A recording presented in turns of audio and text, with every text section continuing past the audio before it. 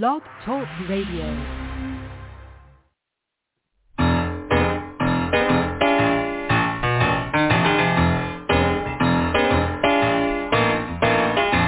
You're listening to The Catch with John Fisher on Blog Talk Radio, connecting life to faith. The world is trying to get it together, trying to help their fellow man, hoping we can make it better. Do you really think we can?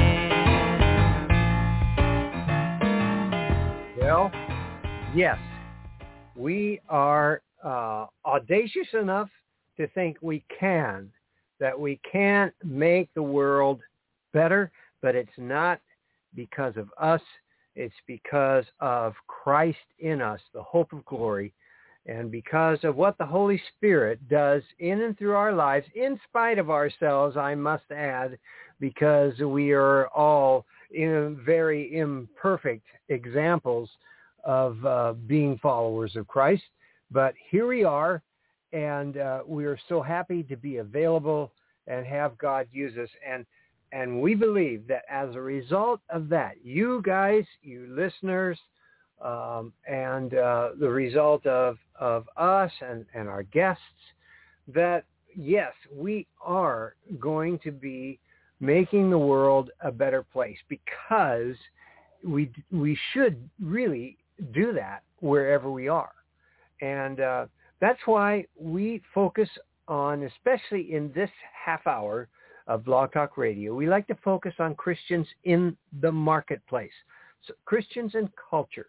How do we affect the world around us? And I am so excited about our guest tonight, because he is a perfect example of someone who is simply an excellent businessman, an entrepreneur, a founder of an incredible organization, but we want to find out how his faith has affected and informed all of that. And so I don't want to talk too much, because I really want you to hear from our guest tonight.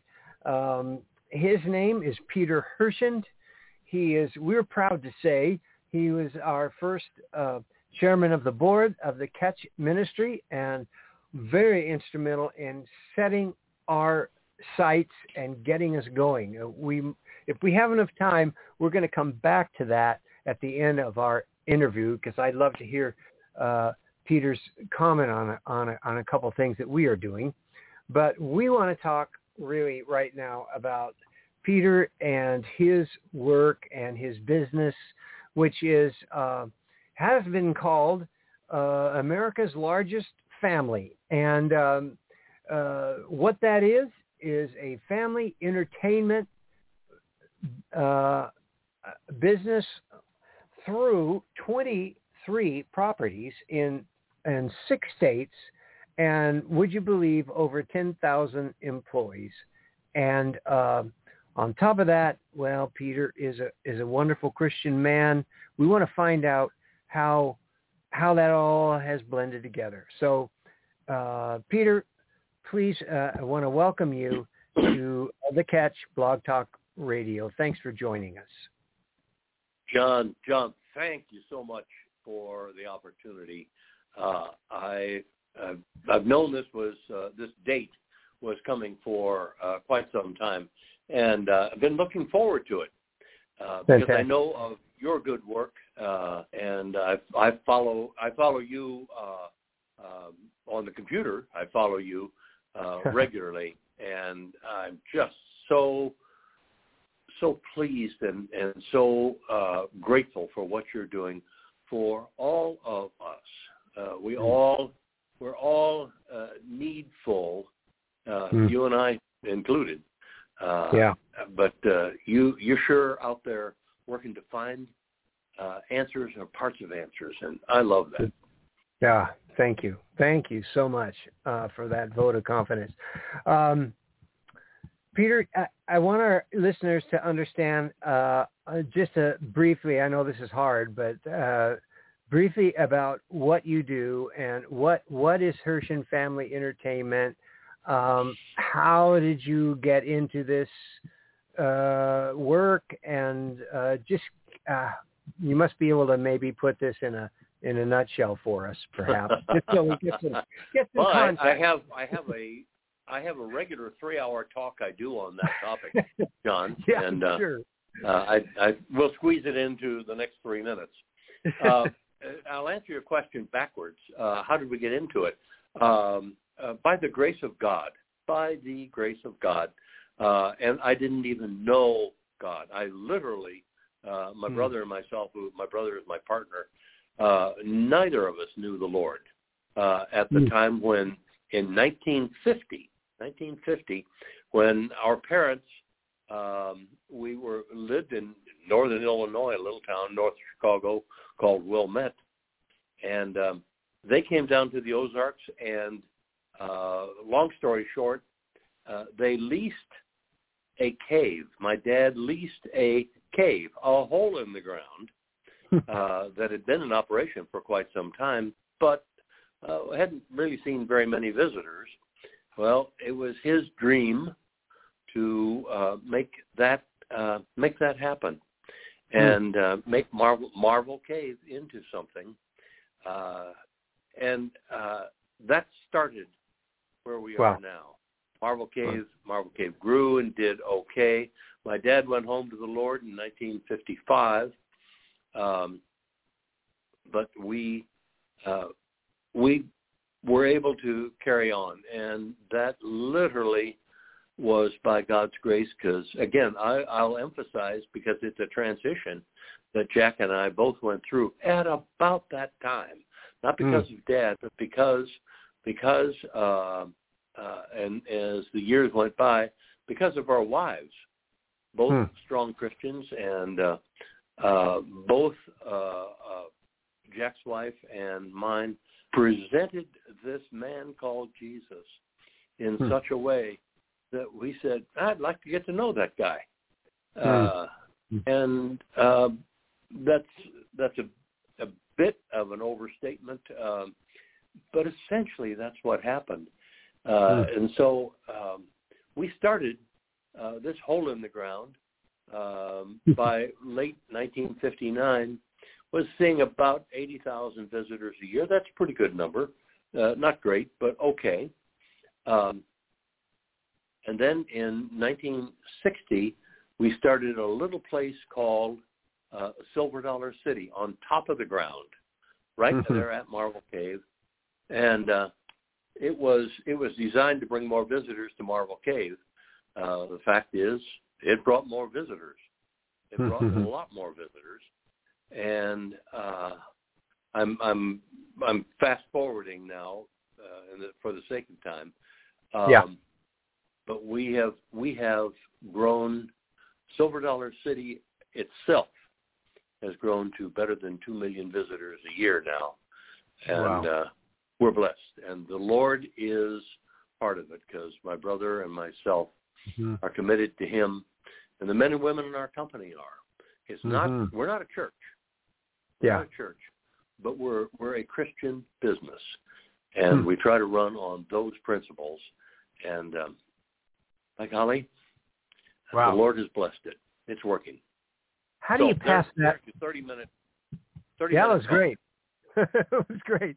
How do you pass that on to your employees? I mean, I wouldn't imagine that. Or do you? Is it a requirement that they are Christians or believers? Or no. As a matter of fact, we do not require. The only place we require, we're privately held, so we can require it. But we do not require the men and women who work for the company be Christian, except at the leadership level. And here again, we're not looking for evangelists. We're looking for men and women who have the Lord at the center of their life. They can be Baptist, they can be Catholic, they can be AG, they can be Pentecostal. We don't care. Don't care. The Lord is at the center of their life, the leadership cadre. So to answer your question, it is a consistent message that Jack, my brother is Jack, my brother and I consistently bring, which is thanks to the Lord for what we have. Our general manager here at the Missouri property is a sold-out Christian, Brad Thomas, sold out. Yes, I know Brad. He's a Southern Baptist guy and loves the Lord. He's just enthused about Jesus. And everybody around him knows it. Then in the operation itself, we work very hard to do those things which are honoring to the Lord, or said the other way around, if something is dishonoring, and by that I mean Jesus wouldn't be pleased to see it. Our own impression, who are we to say? But you have to make a judgment. Would Jesus like that? No, we're not going to do it then. We work very hard to continually emphasize that on our basic mission and creed statement down at the bottom. It's one page, just one page, and do all these things in a manner which we believe is pleasing to Jesus. That and so you sell popcorn. Is your popcorn pleasing to Jesus? I have no idea, but we sell good popcorn. It's that kind of thing. We work hard at it. Work hard at it. Peter, can you give me an example of something that might have been dishonoring that you had to deal with in one way or another? Well, very, very. We happen to. No. I drink wine. I'm not an alcoholic, but I drink wine. We have companies approaching us all the time. Said, if you just in the summertime, you guys would be great if you just sell beer here. And we would make. I can promise you, we would sell barrels and barrels and barrels of beer, and it would be very profitable. But we don't do it. We don't do it because we believe that's the wrong atmosphere for a family to come into. You don't think of taking your family down to the local tavern, and while you're having a beer, the kids can play the slot machine. It's not what a family guy does. Great. John, there's two statements, a mission statement and a purpose statement that every company has, whether they recognize it or not. Our mission statement is pretty simple and straightforward. We are in the business of creating, 4 words, creating memories worth repeating. That's it. That's our mission. And a mission says, what do you do? What do you do? A purpose statement says, why do you do this? Why are you doing all this stuff? Lots of companies would say their purpose is to make money. And for lots of companies, full theme. Our purpose statement reads differently. The purpose statement reads like this. We believe that we best please God. We believe we best serve God by, 4 words, bringing families closer together. Wow. That answers the why question. And now that's why we don't do beer. Yeah. That makes a lot of sense. You don't bring families closer together when dad's had too many. Right. You don't. That's just not right. So that's why that's an example, John, of what that's we great. don't do. Peter, last time I was at Silver Dollar City, and it was a while ago, but I have to tell you, and every time I've been there, I feel like I was your only guest. How do you do that? How do you do that? I don't do it. There are 1,500 men and women who are the people of Silver Dollar City. Mm-hmm. Many of them have been with us for years. We have 5 members of the staff working today who've been there 50 years. We have probably 30 who have been there 40, and I could go on down the list. Yeah. What I'm saying to you is these men and women are the heartbeat of who Silver Dollar City is. And those men and women have come to understand their job is to create a mission statement, is be there to create memories. Their job isn't to sell popcorn. Yeah. That may be what they do, but their job is to create memories. Their job, the parking lot attendant, his job is to create a memory of being, that was the nicest job of parking I've ever seen, says Dad to Mom. Mm-hmm. Or the reverse happens too, and don't think it doesn't, when things don't go right. And those are called memory breakers. And when we find them, we correct them. Sometimes it's a person who needs to find another job.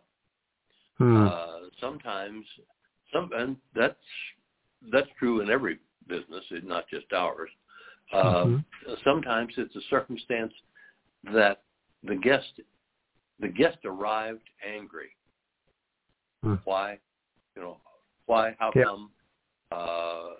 He just found out his dad has cancer, and he's angry with the world. Our job still is to create a memory for him that's worth repeating. And we're not there to be counselors. We're there to share and to listen and to look you in the eye and talk to you.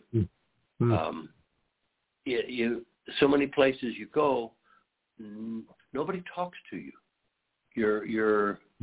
It's like you're in a shopping mall, and in the milieu of the mall, there's nobody there caring about you, unless it's your wife or your husband or your kids, and the rest of the world just kind of swirls around you. Our job is to not be that, is to share, and here's where the Lord comes to the fore. Our men and women, many of them. Well, I mean it when I say that they don't have to be. They aren't required to be Christians, but they're required to act like one. And we have Muslims on staff. We have Hindus on staff.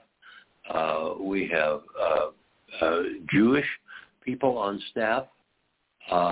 And there's no discrimination. We don't say, well, because you're Jewish, you have to act differently. We don't do that. That's not in our language.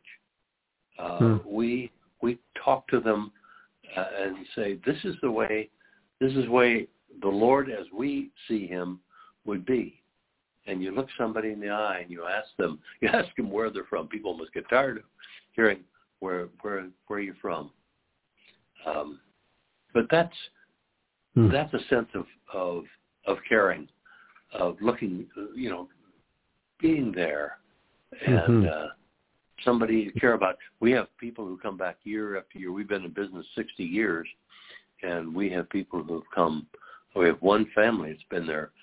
Somebody from the family has been there every year for 60 years. Wow, that's amazing. Oh, jeez. Oh, gosh. Peter, you mentioned when you were telling us a little bit of the story about your history that both you and Jack, were not believers in the very beginning. So what was the process? How did this happen, that that your faith became so important to what you do? I credit our wives. Jack was married earlier than I. He's 2 years older than I am, and he was married considerably before I was. But we didn't grow up in an agnostic home. Mm-hmm. I don't mean to imply that my mom and dad were anti-Christ. They were not. It was just not a fact. Just wasn't a factor. Jesus wasn't a topic, and we didn't go to church. Mom and Dad sent us to Sunday school, and all I remember about Sunday school was we had to sit at these little short round tables on uncomfortable wooden chairs, and some lady in a funny hat would teach us things. And all I could think of was, I want to go out and play. It didn't take. It didn't take. It did take. Intellectually, we both knew of Jesus. We both knew of the Lord intellectually. Jack and I both came to the Lord slightly different pathways. He through one man named John Shanahan, who just made it a point to show Jack that Christ in your life fulfills your life. I came to the Lord through the hands of an Episcopal priest, Dennis Bennett by name, and he was a spirit-filled Episcopal priest, and very, very simply, the quick story. We were at a home one evening, and with a number of other couples, and Dennis Bennett was there speaking. And I had said to Jody, I said, I think I'm not enthused about being here because I think he's just going to talk to us about church and stuff, and that's not what I enjoy. But we'll be polite. We'll sit there. That was the first hour. We took a break, and he started talking again the second hour, and all of a sudden, doors started opening in my head. And I started listening to what he was saying. And by the end of that second hour, I was on my knees, asking for the Lord to touch me, fill me with His Holy Spirit, and He did. And He did. So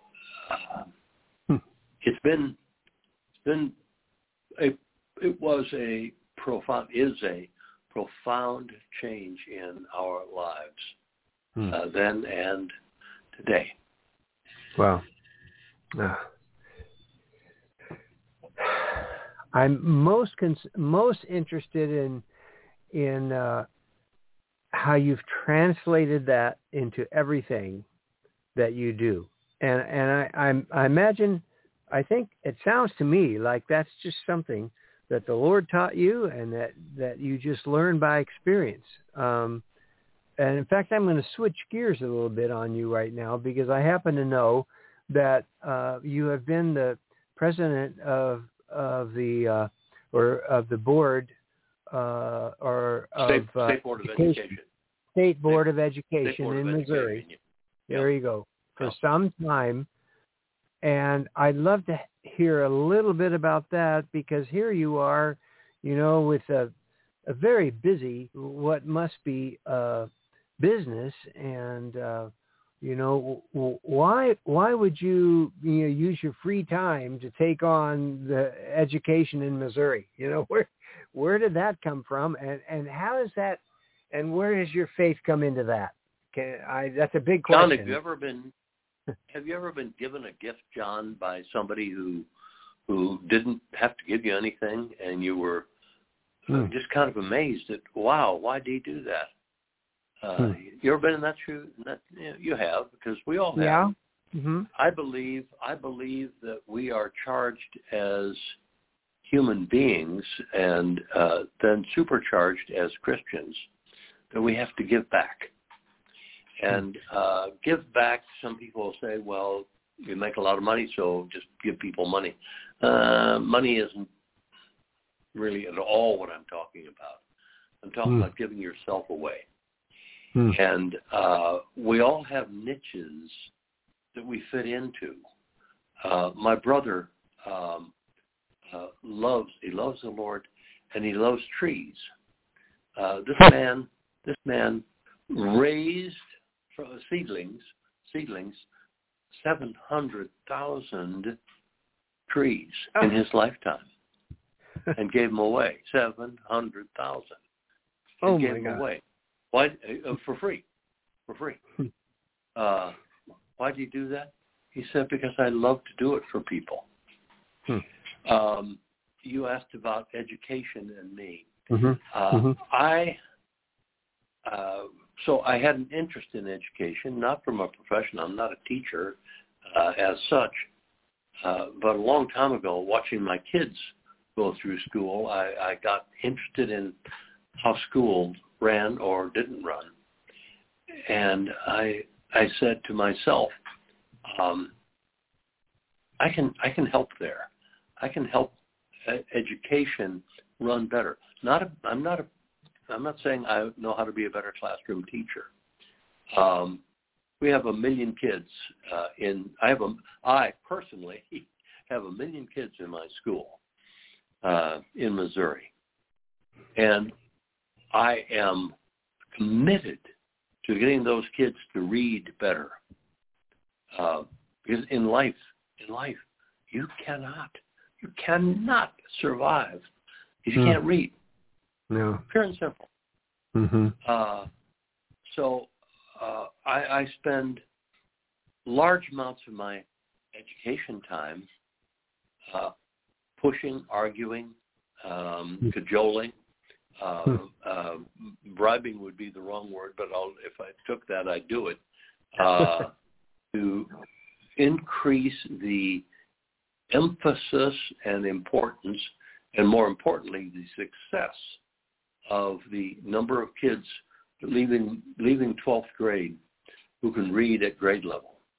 And we have ways to go. But we won't get there unless we try. Wow. And I know I serve the Lord when I do that. I know I serve the Lord when I do that. And you know, take your Bible, for heaven's sakes. The Bible doesn't do any good if you can't read it. Yeah, that sounds like a real passion for you, Peter. It is. Yeah. As a matter of fact, I was working on that before you called. I had some other projects on reading that I was working on, getting ready for a meeting coming up. Yeah, that's great. Oh boy, I hate how fast this goes. You know, but I want to just ask you a personal question, because I happen to know that you and your wife are building a new home, and I know that Jan has had experience building homes from ground up, and you've obviously had experience with 23 different properties building things from ground up. How has that gone? You know, do we have two contractors here? Are you guys, how do you make a partnership? John, let's answer that in the positive. I bet you there are a number of listeners today who would know couples who have gone through real tough times in building because they get opinionated, and it may be opinionated about the size of the refrigerator, or it may be opinionated about a stove or the color of the house. I don't care. But they haven't learned to get along. Jan and I Now, this is second marriage for both of us. Our partners both died. We are committed to making this a project that we enjoy, and we do. We've hit stumbling blocks, but my approach is this really, really important, or is it just something that I would like to do? And 9 times out of 10, it's something I'd like to do it. I'd like to have a little bit bigger stove. You know what? What we got is pretty good. And Jan has the same attitude. Feels the same way. And it works. We have not had one argument on the house, and we're 3/4 of the way through the process. So I think we got a winner. Wow. I'm going to ask you one more question, and this one may be a hard one, kind of an interesting one to end with. But Marty and I happen to love the movie Lion in Winter. I don't know if you've seen it. Peter O'Toole, and it's an old one. Katharine Hepburn. Oh my gosh! And there's this incredible scene where all of their sons are fighting for the throne, and they're messed up completely, and they almost kill each other, and Katharine Hepburn gets off the ground because she got knocked down, and she just kind of shakes her head and says, "Well, I guess every family has its ups and downs." That's our favorite line. Tell us about a down, Peter. Can you can pull this from anywhere, from your family, from your business, from your new marriage. Tell us about a down that you work through. I'll give you one. Okay. It was 25 years long. Jody, my wife, we were married 52 years. And for the last 25 years of our marriage, she fought cancer. And it changed everything in our life. It was not a matter of she's bad and I'm good. That's not what I'm saying. But not a matter of I love her less now because she has cancer. That's silly. That's a silly statement. But it changed how we were. And that was tough, John. We couldn't go to a movie either because she was worried about disease there, or she was just too tired. Cancer is it's a robber. It's a robber. It robs your energy. And this got more difficult as time went along the last 10 years. Now, I'm not complaining. I am not complaining. I am only stating a fact that not her fault, not my fault. Reality, but it happened. It happened. And we both had to live with it and through it.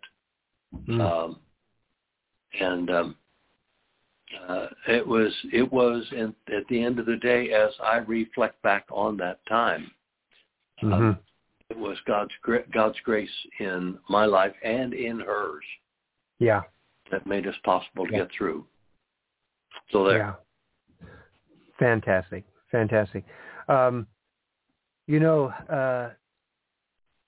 Our motto with the Catch, it's kind of our brand. And Marty often says that you really like this one, and that is, well, we call it the gospel of welcome, but then we say grace turned outward, and the grace turned outward is the part we like to talk about. as my final question, can you just tell me what that means to you? What does grace turned outward mean to you, Peter? Grace turned outward to me, as I have reflected on those words, is exactly what we are called to do by our Lord. Because the reverse, grace kept inward, is invisible. It's invisible. Can't be seen, tasted, touched. The senses of the body can't reach it. Wow. But grace that is outward, is sensual. It can be heard, it can be seen, it can be tasted, it can be felt, it can be whatever sense I'm leaving out. Wow. It's out there, and then we have to be the good stewards of that grace in us. Grace in us. I'm not responsible for yours, but I am responsible for mine. Yeah. And how your grace touches me affects my senses some way. If it doesn't, well, that is to say, if the grace turned inward, and I'm not sensing anything from you, the point is lost. Yeah. Wow. Oh, this was rich, Peter. Thank you so much for your thoughts and for spending some time with us tonight. I so much appreciate it, and I especially love that there at the end. So take care. Give our love to Jan. And Marty says give her love. Marty wants to give her love to both of you guys, and we will talk to you again soon, I'm sure. Love you, John. God bless you. Thank you, Peter, and thanks Bye-bye. for all you've given to the Catch in far as leadership and all this getting us going. We really appreciate it. Thank you. You're a blessing, John. Okay, you Go in are peace. too. Thank you. Bye-bye. Bye-bye. Wow. How was that, everybody? That was beautiful. And something there to grab onto for everybody, whatever your business is, whatever your family, wherever you are. Listen to this one again. And take the grace that God has given you, turn it outward to others. Don't keep it inside. God bless you. Come back next week for another great Blog Talk Radio. Bye-bye, everybody.